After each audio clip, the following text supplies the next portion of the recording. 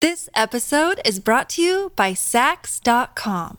At Sax.com, it's easy to find your new vibe. Dive into the Western trend with gold cowboy boots from Stott, or go full 90s throwback with platforms from Prada. You can shop for everything on your agenda, whether it's a breezy Zimmermann dress for a garden party or a bright Chloe blazer for brunch. Find inspiration for your new vibe every day at Sax.com. You're listening to A Way with Words, the show about language and how we use it. I'm Grant Barrett. And I'm Martha Barnett. A couple of weeks ago, we had a call from a guy who wanted a term for his ex-wife's new husband. Oh, boy. Remember that? I do. It was a polite term. You know, I kept getting reminded for days on end because we kept getting emails and tweets about it. We did, because we asked, right? I mean, we did. They all had a really good relationship, and so he wanted a positive, cordial word for that. And we heard from lots of listeners. I think far and away, the suggestion that we heard most was husband-in-law. Husband-in-law. Yeah, which sounds very matter-of-fact, right? Okay. Right, I like that. We did hear some suggestions for step-husband, and then some people looked to software and suggested version 2.0 or an upgrade. An upgrade, very good, yeah. Yeah, and then there were a couple other ones that I really liked. Jules from San Diego suggested relief pitcher, kind of like that. And Jeff Chavez suggested stunt double. Stunt double. Okay. Why? Sure. I don't know. Well, speaking of why, some people instead of X suggested Y. I saw a few of those. Oh, yeah, right. Yeah, that's pretty clever, but I don't know because it sounds like the other word if it would work, but still clever. Exactly. And we did hear from David Heim in Oxford, Connecticut, who asked for another word. He wanted a word for spouses who separate and then reunite because his oldest friend had divorced his wife, and then several years later they got back together, but they're not married, so they're sort of XXs. XXs. Yeah, wow. But he wants another term for that. I don't, XX lovers. Wait, that sounds like a T-shirt size. I don't know. Triple X. I have no idea. Well, I guess the point is that English sort of has a paucity of terms for these kinds of things. We know you've coined new words for the odd relationships you have with people in your life. Maybe you loved them and now you do again, or you don't love them anymore, or you want to love them. What's the word you use? 877-929-9673. Email words@waywardradio.org. Hello, you have A Way with Words. Hi, this is Chris calling from Burlington, Vermont. Hi, Chris. How you doing? Good, how are you? Excellent. What's going on? Well, I got a phrase here that I used growing up here in Vermont. It's Jeezum Crow. Jeezum Crow. When do you say it? What do you do? What's happening when that's going on, when that comes out of your mouth? Usually, it could be something you use when maybe you're angry or you're surprised. It snowed overnight. You'll wake up in the morning and look outside and go, Jeezum Crow, look at all that snow. And do you ever say it when you're angry, or is it more an exclamation of wonder? Yeah, it's definitely used in anger. A lot of times used to substitute taking the Lord's name in vain, if you will. Right. There we go. You're on a track there. Mm-hmm. Yeah, and Chris, do you have any thoughts about how to spell it? Is it one word, two words? What I know is two words, and it's spelled Jeezum, and then crow. Yeah, if you hadn't said you were from Vermont, I was going to ask if you were from Vermont, because that's a very common expression there and in northern New York. And as far as we know, it's a euphemism for saying Jesus Christ. Yeah, it's a minced oath. It's like Jeepers Creepers or Jiminy Cricket or there are a lot of those exclamations that start with that J sound. There's an alternate spelling, which is, in my research, a little more common, Jesum, but it's the same, and it's also from Vermont. And they date back to, we find the first printed uses anyway in the early 1950s. I found one in 1953. I have no doubt if I looked harder, I would find more earlier. Yeah, but it kind of marks you from that area. Yeah. It's, I grew up here, and it didn't seem to be a peculiar phrase. I moved out to Oregon and was working as an archaeologist and said it one day, and everybody looked at me like I was crazy. Well, you may be. Did you dig up something cool? Yeah, we were looking for prehistoric Native American artifacts and found a pretty good-sized little arrowhead and said, "Jeezum Crow, look at this!" And everybody got silent and said, "What did you say?" They thought this was some kind of obscure archaeological term, huh? Yeah. Yeah, it just means gee whiz, gee willikers, and as Grant said, it's a minced oath. All right, thanks for calling, Chris. Glad to help you. Yeah, thank you. Have a great day. All right, cheers. All right, bye. Take care. Bye-bye.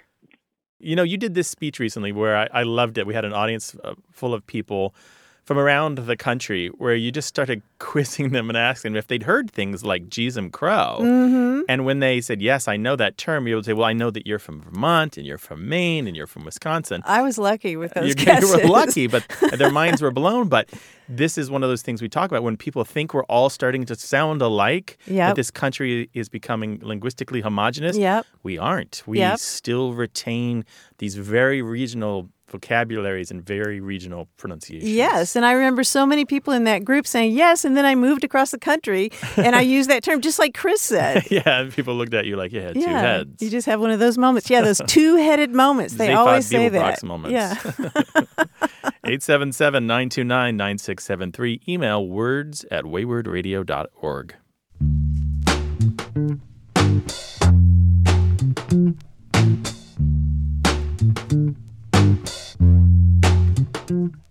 I just came back from an overnight backpacking trip in the desert, and I came back with a great souvenir.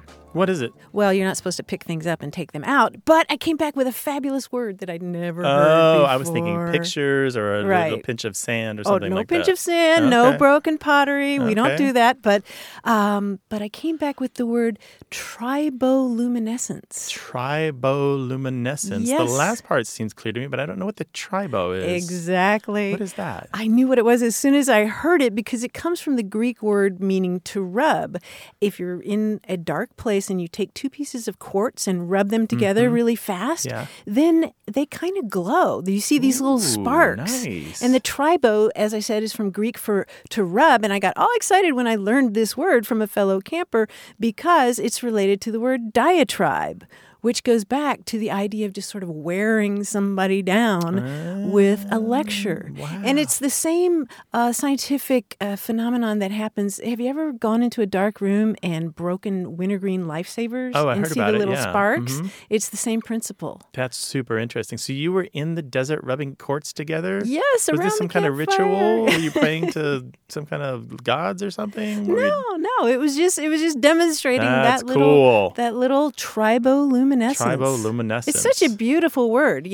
It's sparks created by friction. Now, if that's not the title of a poetry collection, That's awesome. Somebody please write that. 877-929-9673. Email words@waywardradio.org.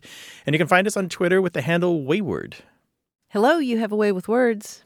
Hi, this is Scott. I'm calling from Haymarket, Virginia. Haymarket, Virginia. Where is that? Haymarket, Virginia is in northern Virginia, kind of outside the normal Fairfax boundaries. We're in Prince William County. Oh, okay. All right. Well, welcome to the show, Scott. How can we help you? So I want to talk to you about a word. I'm not originally from Haymarket, Virginia. I'm from southwestern Virginia, the coal fields, Appalachian, Virginia. Oh, yeah. And growing up, my family would use the word founder, and they would use it in a very specific way, meaning, as I understand it, that I've eaten so much of something that I no longer want it. It's no longer tasty to me. So if I've eaten a lot of chocolate cake, I would say I've really foundered on this chocolate cake. And I assumed everyone used that, of course. And I moved to Northern Virginia and became a teacher up here. And I was using it with a colleague a couple years ago, and she stopped me and said, "I have no idea what you're talking about. What is that word?" And I realized, I'm asking other folks, that no one up here used it much. And then that got me really curious. I started kind of digging around, and I discovered it seems to be an Appalachian word, but I found other folks up here in Northern Virginia that actually use it, but they use it in what I think might be the original sense, which was with horses. So there's kind of horse country up here. And I understand horses, when they eat so much that they get sick and maybe even die, if you give a horse unlimited amounts of grain, it will eat itself so it's dead. That's called foundering. Yeah, that's it. You've nailed it, Scott. That's exactly it. Awesome. Like, how has that gotten to Appalachia as a cultural thing? Because I don't think any of us that used it growing up had the connection with horses, even though maybe the people who started it had a stronger connection that was part of their life. Is it something that's unique to Appalachia, or is it like a rural thing or a southern thing? It's not unique to Appalachia, and I wouldn't call it rural so much as agriculture related, or again related to places that are traditionally closer to the land, more animal husbandry and that sort of thing. When you look at uses of founder to refer to eat too much, it's so often horses who've done things like found their way into an apple orchard and gorged themselves on unripe apples. So not only are they completely full, but they're sick from the green apples. And it causes problems in their GI tract and so forth. And you'll find also references is in the late 1800s, although the term dates at least to the 1860s applied to humans and animals, you'll find it talking about hungry young kids who come into the house and have way too much of whatever is on the table and just, they're just sick from eating so much.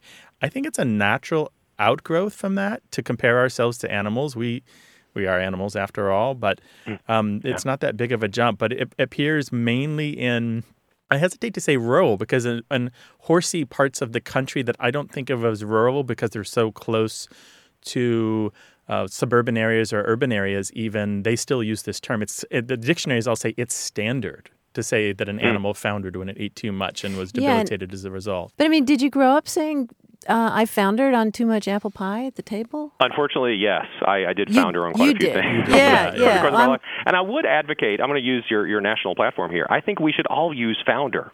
Like, it's a perfectly good word, and I don't have another word to use for that. I'm in situations, and I'll say, I really foundered on this thing I'm eating. I don't want it anymore. It's the sensation of not really being hungry for this particular item for that. And you're suffering as a result. Is that right? Is that part of the meaning? Exactly. Yeah. Well, it's always kind of a humorous thing. I think every time that I use founder, I'm pointing out that, how ridiculous I am that I've eaten so much cake that I don't want any more cake. Yeah, I've heard people say I've had an elegant sufficiency of this, or I've been sufficiently sophisticated, but... I will never founder on your program, so I appreciate all the work that you're doing. That's great. Yeah, there's hundreds of episodes to gorge online, all right? Great. Thanks, Scott. All right. Take care now. Thanks a lot. Bye-bye. What unusual expressions are you hearing where you live? Call us about them. 877-929-9673 or send us an email to words@waywardradio.org.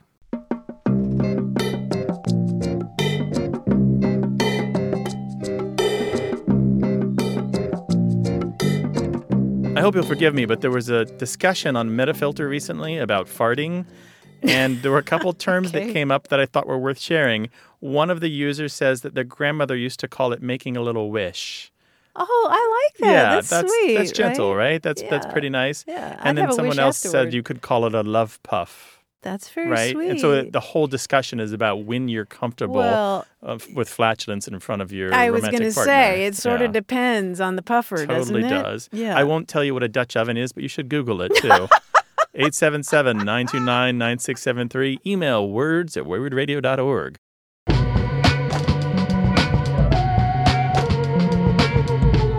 Do people talk funny out your way? Tell us the whole story as A Way with Words continues.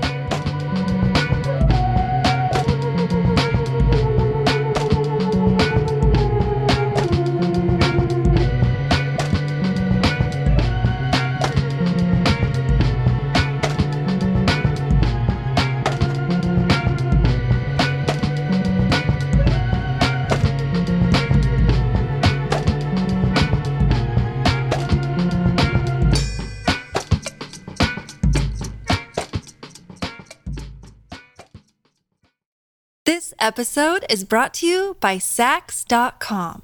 At Sax.com, it's easy to find your new vibe. Dive into the Western trend with gold cowboy boots from Stott, or go full 90s throwback with platforms from Prada. You can shop for everything on your agenda, whether it's a breezy Zimmermann dress for a garden party or a bright Chloe blazer for brunch. Find inspiration for your new vibe every day at Sax.com. You're listening to A Way with Words, the show about language and how we use it. I'm Grant Barrett. And I'm Martha Barnett. And joining us now from New York City is our quiz guy, John Chinesky. Hey, John. Hi, Martha. Hi, Grant. Hey, bud, what's up?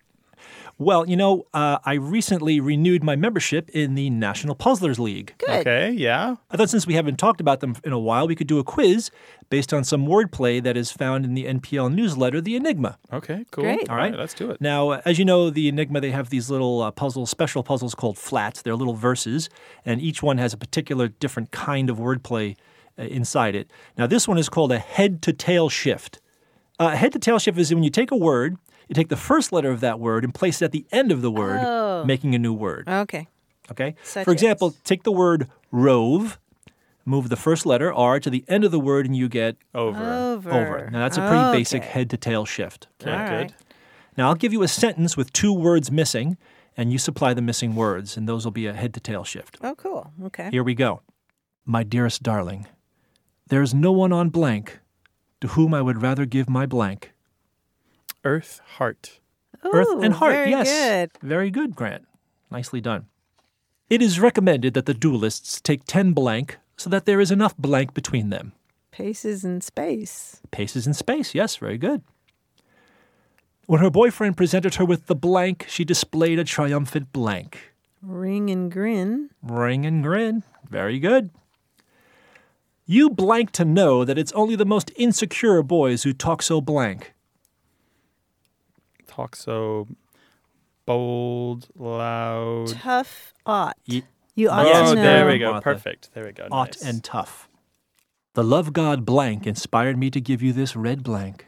Eros and Rose. Eros and Rose, very good. Martha, you're killing it. My guesses about this puzzle are running blank. Maybe you can give me a blank? Hint. Thin and hint. Thin and hint. Thin and hint. Way to go, team.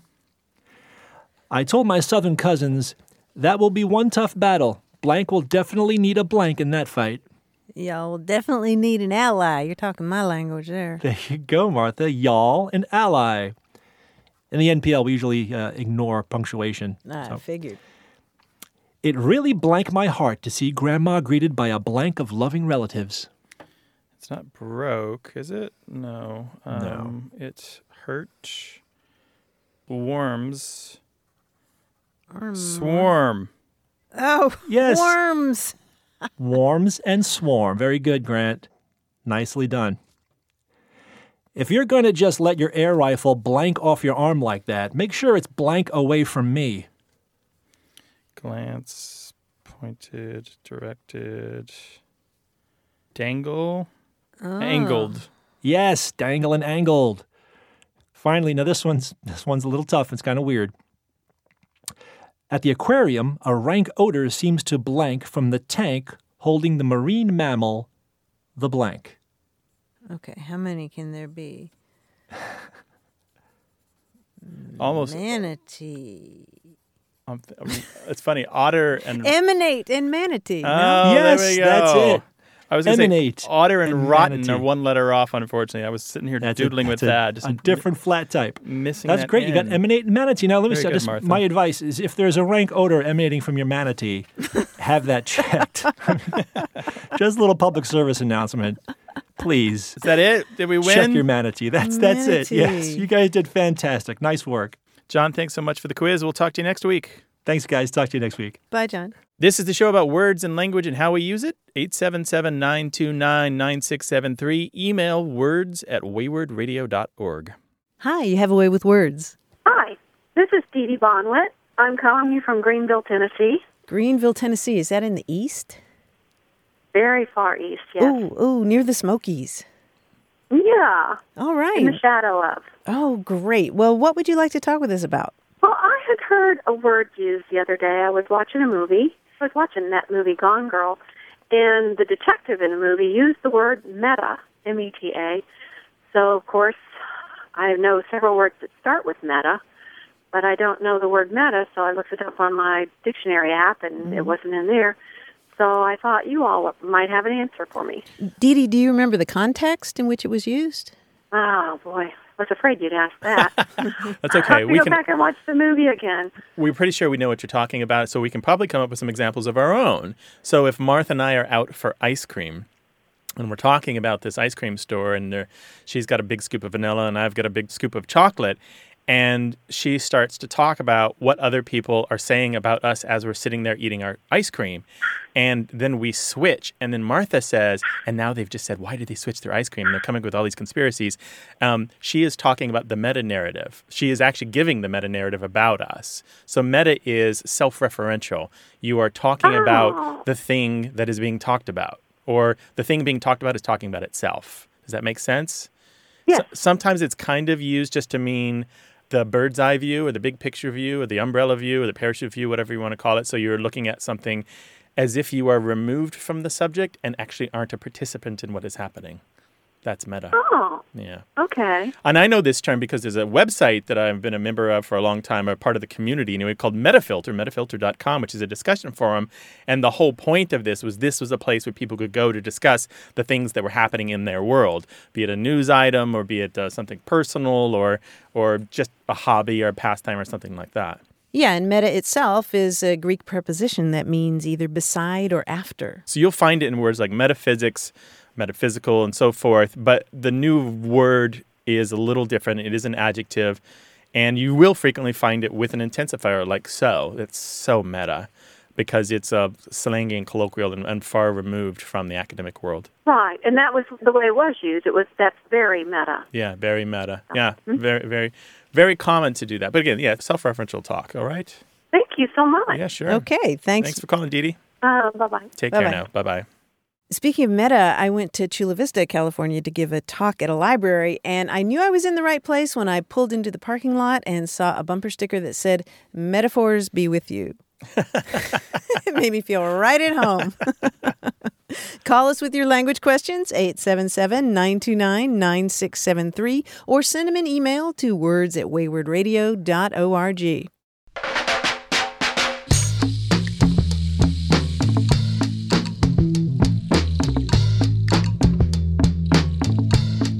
We had a call a couple of weeks ago about the expression that this woman used, all done clappy hands. Remember that? That sort of gesture that you do when you're all finished. Like you're brushing the dust off your hands. Yes, you've done a job well. And a lot of people reminded us that there's a term that's used more in Britain that goes done and dusted. Done and dusted. Yes. Oh, yeah, means that's sort of right, the of same course. thing. Yeah, I've heard that one. Done and dusted. Maybe on the British building shows, which I sometimes watch. Oh, okay. Right, they'll take a house and renovate it and resell it for £1 million. Yeah. Done and dusted, yes. 877-929-9673. Email words@waywardradio.org. Hello, you have a way with words. Hello, is this Grant? This is Grant. Who am I talking to? Hi, this is Gordon. I'm in Bethany, Connecticut. Hi, Gordon. Welcome to the program. Hello, Gordon. This is Martha. Hi, Martha. Hi.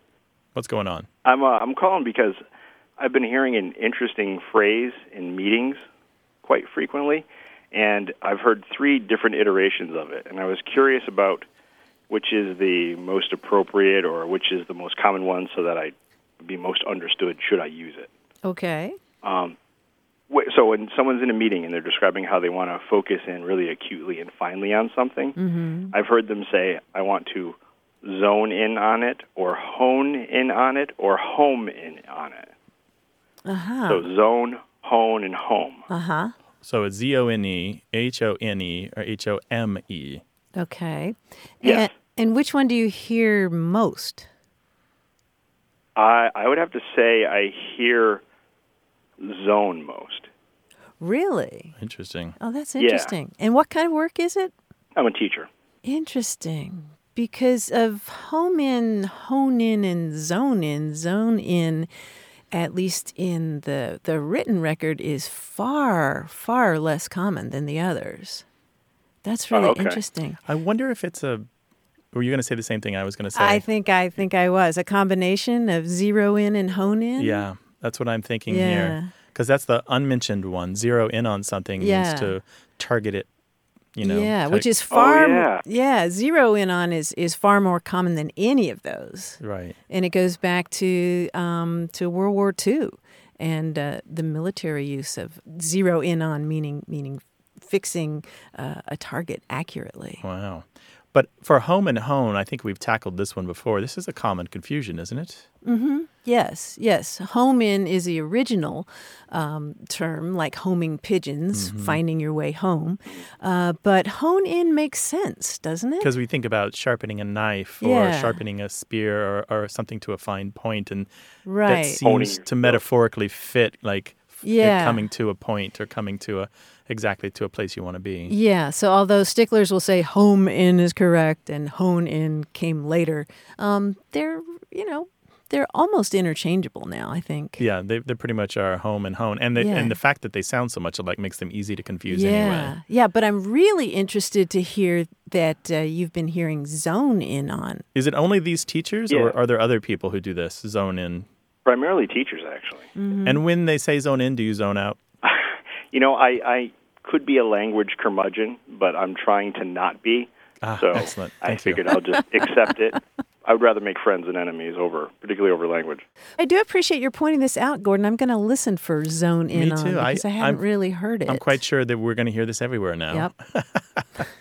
We're going to hear when you buy a new car and you see it everywhere. Yeah, exactly. It's true. Thanks for your call, Gordon. Really appreciate it. Thank you very much. Take care now. Bye-bye. All right. Bye-bye. Bye. This is the show where we learn something new every week, maybe a dozen things, 100, I don't know. 877-929-9673. Email words@waywardradio.org.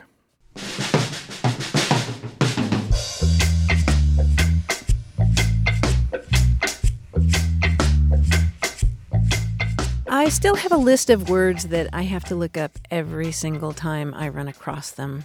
And the most recent one was ineluctable. Ineluctable. Yes. Related to reluctant somehow. Oh, well, that was my point. Oh.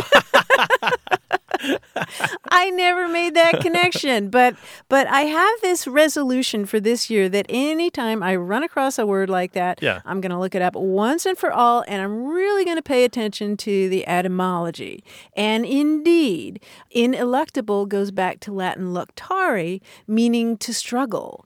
And so ineluctable has to do with not being able to be avoided. It's inevitable, inescapable. And as you suggested, the same root having to do with struggle is in the word reluctant. And that's how I'm going to remember it. That's interesting. So how do you remember? Do you repeat it to yourself, write it down a bunch of times, put it on index cards, tape it to the bathroom mirror? I mean, what's your strategy for remembering these words when you look them up? Because I know from my dictionary work that one of the most common things that happens to people is they look up a word and 30 seconds later cannot tell you what the definition was. Oh, right, right. I mean, this is universal. Right. Well, that's why I'm paying really close attention to the etymology, because so often the etymology is this vivid picture of something. Gotcha. And so that's your mnemonic. Yeah, yeah. So I'm thinking of ineluctable meaning something that you can't struggle out of. Mm-hmm. Ineluctable. Yeah. I mean, it makes perfect sense if you think about it. It sure does. 877-929-9673. Email words@waywardradio.org. Hello, you have a way with words. Good morning. This is Bob Schmetz. I'm calling from Carefree, Arizona. Carefree, Arizona? Is this a description or a city? That's the name of the town. Oh, name okay. Of the city, nice. 2,500 people just north of Scottsdale. Sounds pretty nice, Bob. What's on your mind? I was listening to your show a couple weeks ago, driving from central Wisconsin to Minneapolis, and I thought about something my father always used to say, and it was a while back. He'd be 101 today, but he would use the term Hector's pup, and he would use it in kind of an exclamatory or inflammatory or imperative way. It would be used like Hector's pup. I don't know. Hector's pup beats me. Hector's pup. Do you think we're rich? You know, it would be a filler, but it would be something where he's unhappy with the situation or wants to make a point. Hector's pup. And did he avoid cursing by any chance? Mm-hmm. He seldom, if ever, cursed. Uh-huh. Because usually the phrase I've heard is since Hector was a pup, which means a long, long time ago. I've known Grant since Hector was a pup, since a long time ago. The way he's using it is much more rare, and it sounds like a euphemism for heck in that sense, doesn't it? A little bit. So double euphemism, heck for hell. Yeah. Hector for heck and heck for hell. Because Hector's pup. There is a variation of since Hector was a pup, which is since Heck was a pup. Mm-hmm. H-E-C or H-E-C-K. Mm-hmm. And we know who Hector was, though, don't we? Sure, yeah, from the Iliad. Yes, and that phrase, since Hector was a pup, goes back to the early 1900s when people were more familiar with those kinds of things. Although we don't really know which Hector is referenced in that phrase, since Hector was a pup, or Hector's pup, for that matter. You know, I don't know that the demographics play a role in this at all. He was raised in a little town outside of northwest side of Milwaukee called Richfield, and it was populated by basically his family. and they settled it in the late 1800s. So he didn't speak English until he went to school. They would always speak an old German dialect because as people would come over from the old country, they would just, everyone was just sort of spoke a dialect that they kind of was dead for 100 years. And so I don't know whether that plays a role in it or not. Doesn't sound like it, but that's the way he would use it. I never heard him say it since Hector was a pup. I mean, it would always be Hector's pup. Interesting. Yeah, that's new on me. Just as an interjection like that, I didn't know that one. That's pretty cool, though, Bob. It was his 100th birthday today, or his 101st today? No, actually, my mother, that's what we were coming back from central Wisconsin for. My mother just turned 100 on the 20th of February, and I just said, he was a year older, so he'd be 101 if he were alive. Nice. Because, again, as Martha said, the earliest uses we know from, I have one from 1903 here. So that's a little over 100 years. It's pretty cool that his life corresponds to what we know about the printed uses of that term. Yeah. But he probably learned it in English. I don't think that there's a Germanic version of this. I'm pretty sure there isn't. I'm not aware of one. Yeah. So there's a little bit more about the expression, Bob. Hope that helps. Great. Thanks for sharing, Bob. Okay. Well, thanks for the call. Take care. Okay. Bye-bye. Yep. Bye-bye. Well, we'd love to hear your stories and questions about language, 877-929-9673. Email words@waywardradio.org. Try us on Twitter under the handle WAYWORD, or find us on Facebook, where we've got a really active community.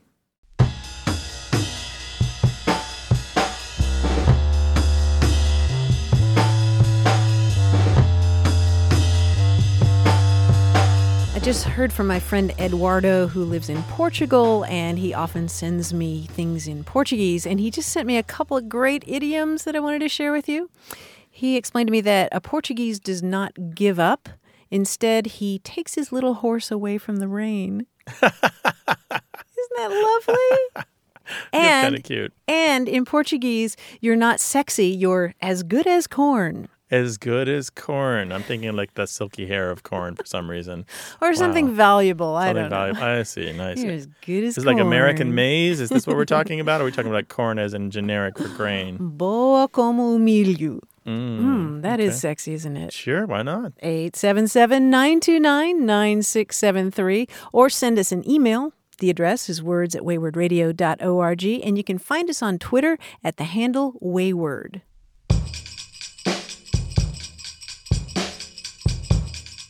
More conversation about what we say and how we say it. Stay tuned.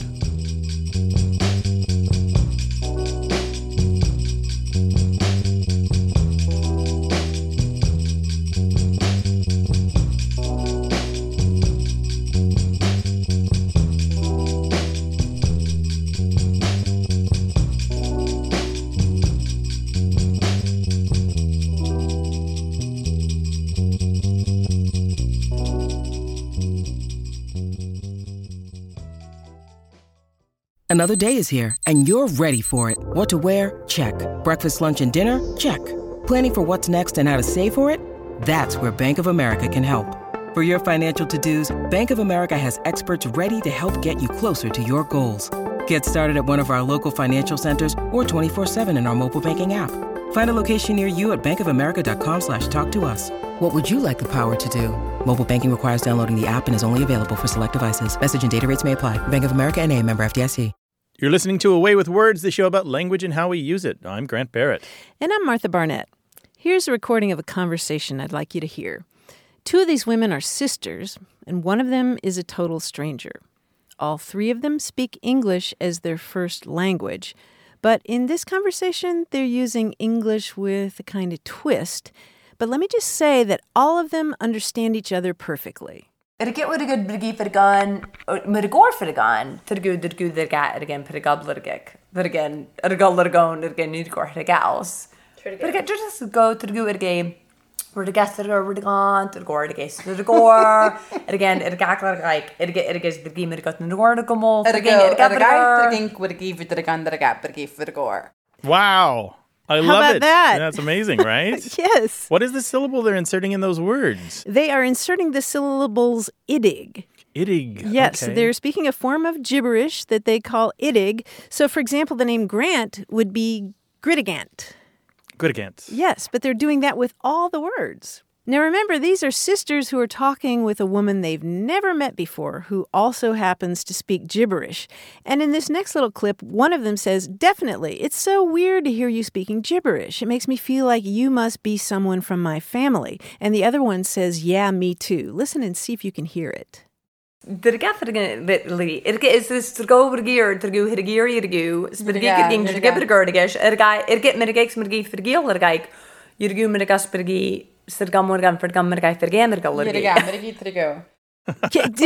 it? I heard it. Yeah, wow. Yeah, it's really cool, but I can't imagine being able to speak like that. How long does the practice take, and is it worth it in the end? That's my question, and I don't know how long it would take. I think it would be worth it, though. But you can learn a whole lot more about gibberish in English and a whole lot of different languages in an article on Schwafire, which is an online magazine about language. That's schwa-fire.com.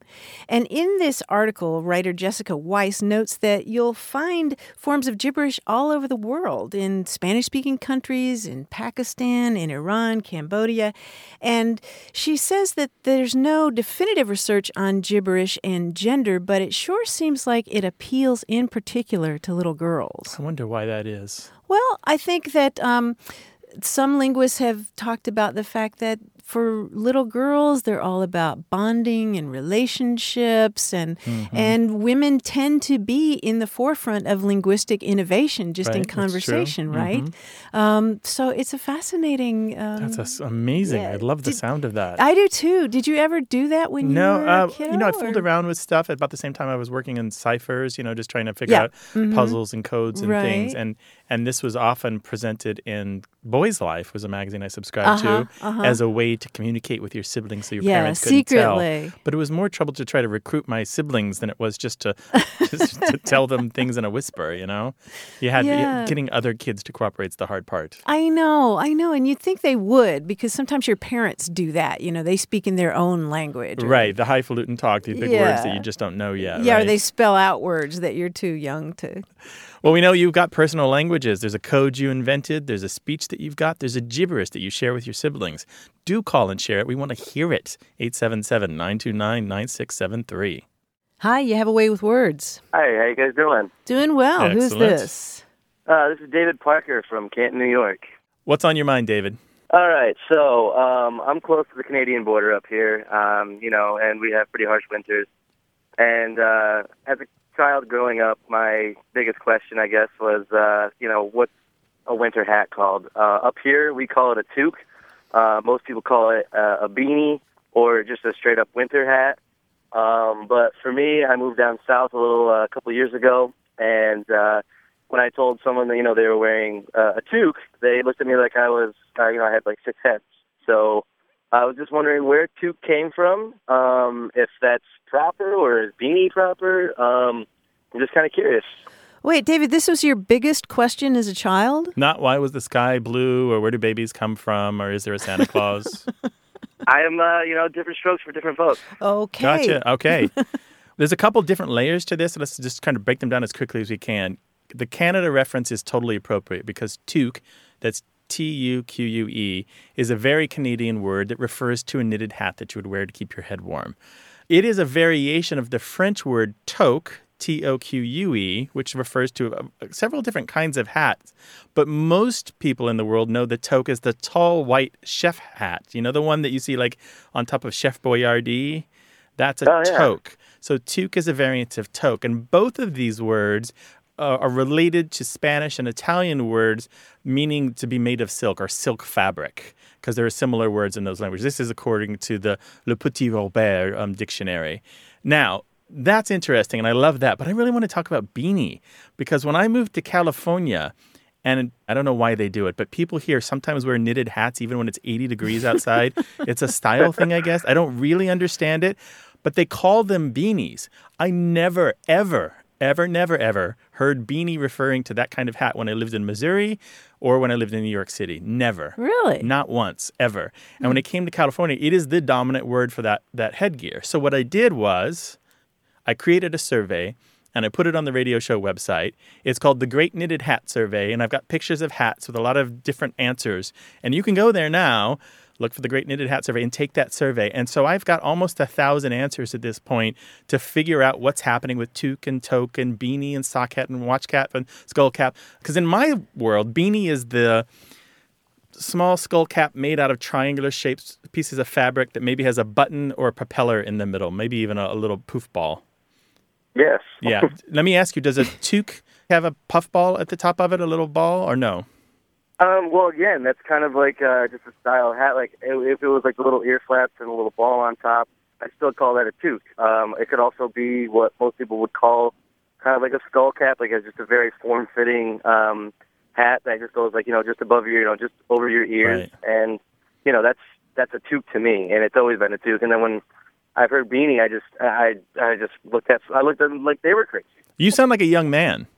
How old are you? Yeah, I'm only 26. Okay, so here's the thing I discovered, I think is true, that beanie for a kind of knitted hat that keeps your head warm tends to skew super young, like people under 30, and mainly on the West Coast, but it has made its way eastward to the north through sports, through skating and surfing in particular, but also other kinds of sports. And it has traveled in all the popular ways that language travels through cool kids and the cool musicians and the cool sports figures and so forth.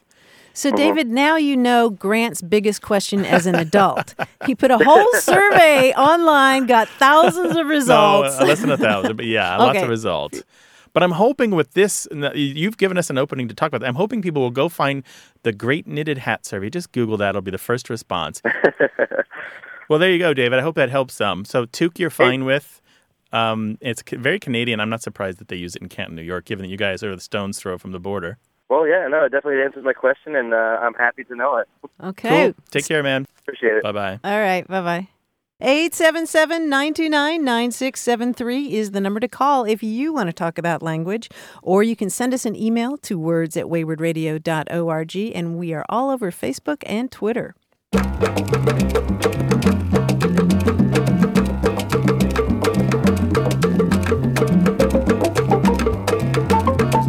In Germany, if you ask someone for a date and they don't want to go out with you, they don't turn you down, they give you a basket.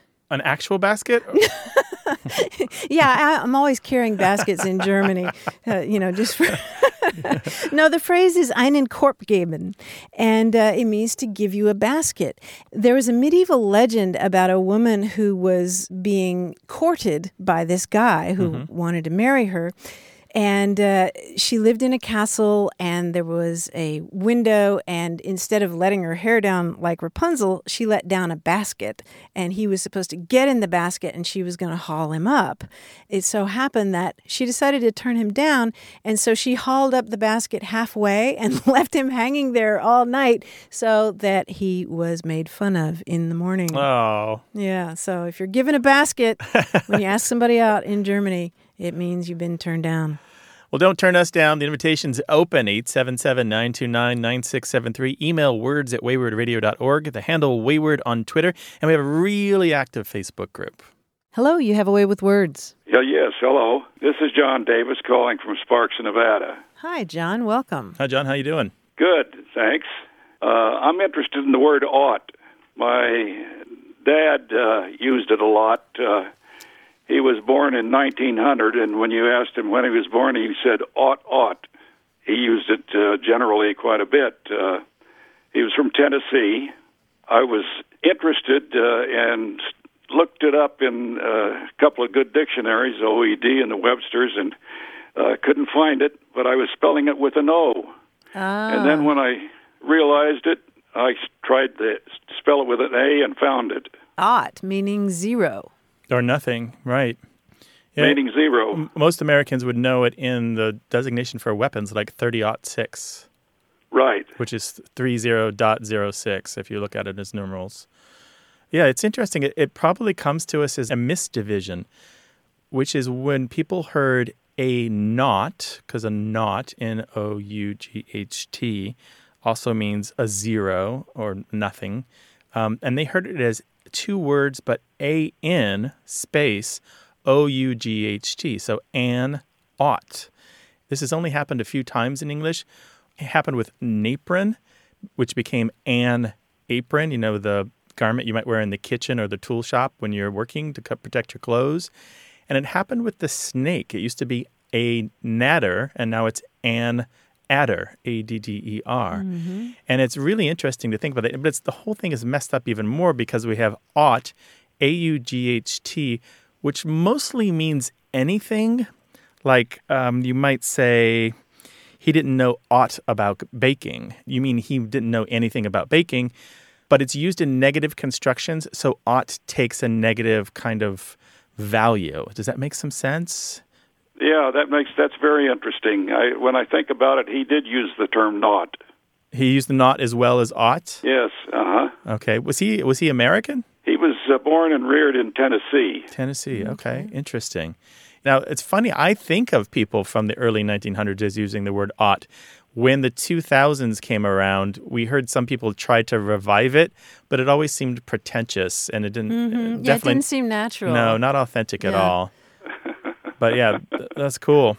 Yeah. Well, John, glad to help you out with a little bit of history behind the term. Thanks very much. I love your etymology on the air.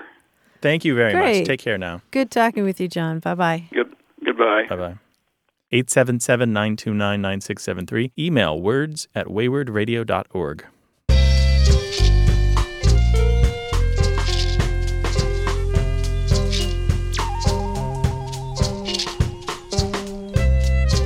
I know I'm years behind on this, but I thought it was worth sharing. I've been paying attention to slang on Vine and Yik Yak recently. These are different ways of communicating on cell phones. And I keep seeing I feel you, fam, show up. It's I feel you, sometimes spelled with just the letter U, and fam, F-A-M. And it's what you say to someone who has done something or dressed a certain way or behaved a certain way that's like you. And so you're saying that you feel like you're family with them more or less. So they're your fam, even though they're not related to you. It's just like you guys are from the same circles, the same type of person. So let's say that you barely make it to school, you're still wearing yesterday's sweatpants, you forgot all your books, your hair's a mess, and I'm feeling the same way. I would write on your post, I might I feel you, fam. It's nice, right? I like it very much. Yeah, I'm about 10 years behind on that, but whatever. Really? It's worth sharing. Oh, wow. 877-929-9673. Email words@waywardradio.org. Hi, you have a way with words. Hi, this is Fawn from Danville, Kentucky. Welcome to the show. How can we help? Well, I was raised up north, and when I was a teenager, my brother married a girl from Selma, Alabama. And, she was cute as a bug, but had a lot of colloquialisms. And one of them that she used consistently was she would say, oh, we were going to town, we were cutting a rusty.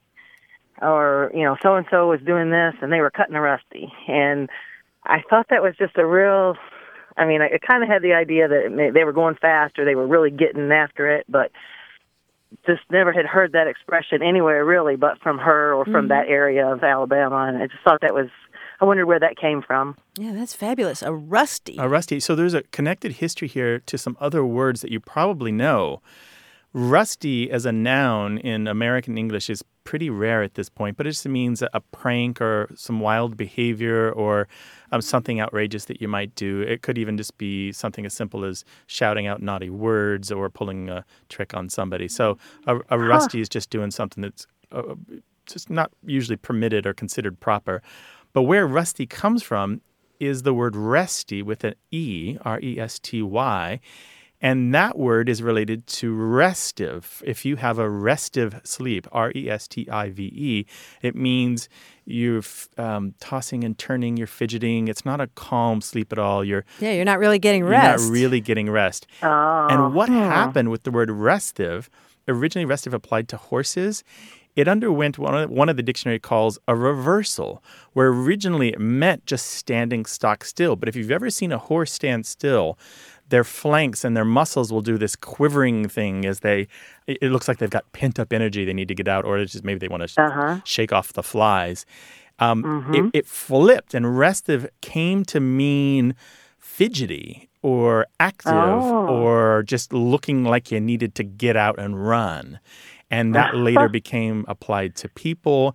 It underwent this transformation when it became a noun to refer to an act of let's say running or being aggressive or being really full of motion and life and vitality and pranks and so forth. Interesting. It's a strange path, though, isn't it? Yes, very strange. Well, there you go. It goes back about 200 years, the noun form of rusty, yeah, and originally comes out probably from horses and dealing with animals.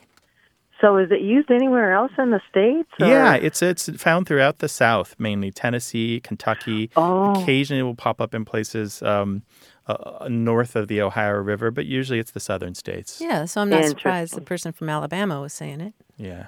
Gotcha. Very interesting. Cool. Okay, thank you. Thank you. Take care now. All right. Bye-bye. You too. Bye-bye.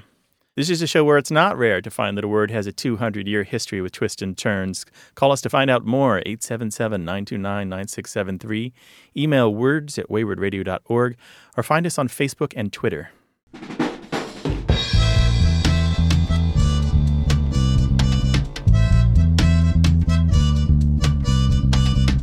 You know, when somebody thinks they're the bee's knees, they just think they're God's gift to whatever. Yeah, kind of full of themselves. Yeah, exactly. There's a great expression that comes from Northern Ireland that goes, she thinks she's no goat's toe. No goat's toe. I can't even begin to think out the reason why that's the expression. I'm thinking it's a goat's toe would be sort of low and mean and touches the ground, dirty, right. and she's no goat's toe. That was sent to us by Karen Dilla of Vancouver, Canada. Thanks, Karen. If you've got one to send us, the email address is words@waywardradio.org. Things have come to a pretty pass. That's all for today's broadcast, but don't wait till next week to chat with us. Find us on Facebook, Twitter, iTunes, or SoundCloud. Check out our website, too, at waywardradio.org, where you'll find a dictionary, a newsletter, mobile apps, and a discussion forum. And you can listen to hundreds of past episodes for free. You can also leave us a message anytime, day or night, at 877-929-9673. Share your family's stories about language, or ask us to resolve language disputes at work, home, or in school. You can also email us. That address is words@waywardradio.org. Our senior producer is Stephanie Levine. The show is directed and edited this week by Tim Felton. We have production help from James Ramsey and Tamar Wittenberg. A Way with Words is independently produced and distributed by Wayward Inc., a nonprofit supported by listeners and organizations who believe in lifelong learning and better human communication. The show is coming to you from the Recording Arts Center at Studio West in San Diego, California. Thanks for listening. I'm Martha Barnett. And I'm Grant Barrett. Bye-bye. So long. Hey, listeners, we have a favor to ask. We'd love for you to fill out our listener survey at gum.fm/words. Your feedback is crucial. It's quick, and it helps us make our show even better. It shapes our show, helps us plan, and ensures we're bringing you the content you love. That's gum.fm/WORDS. Thanks for being a part of what we do. Thank you.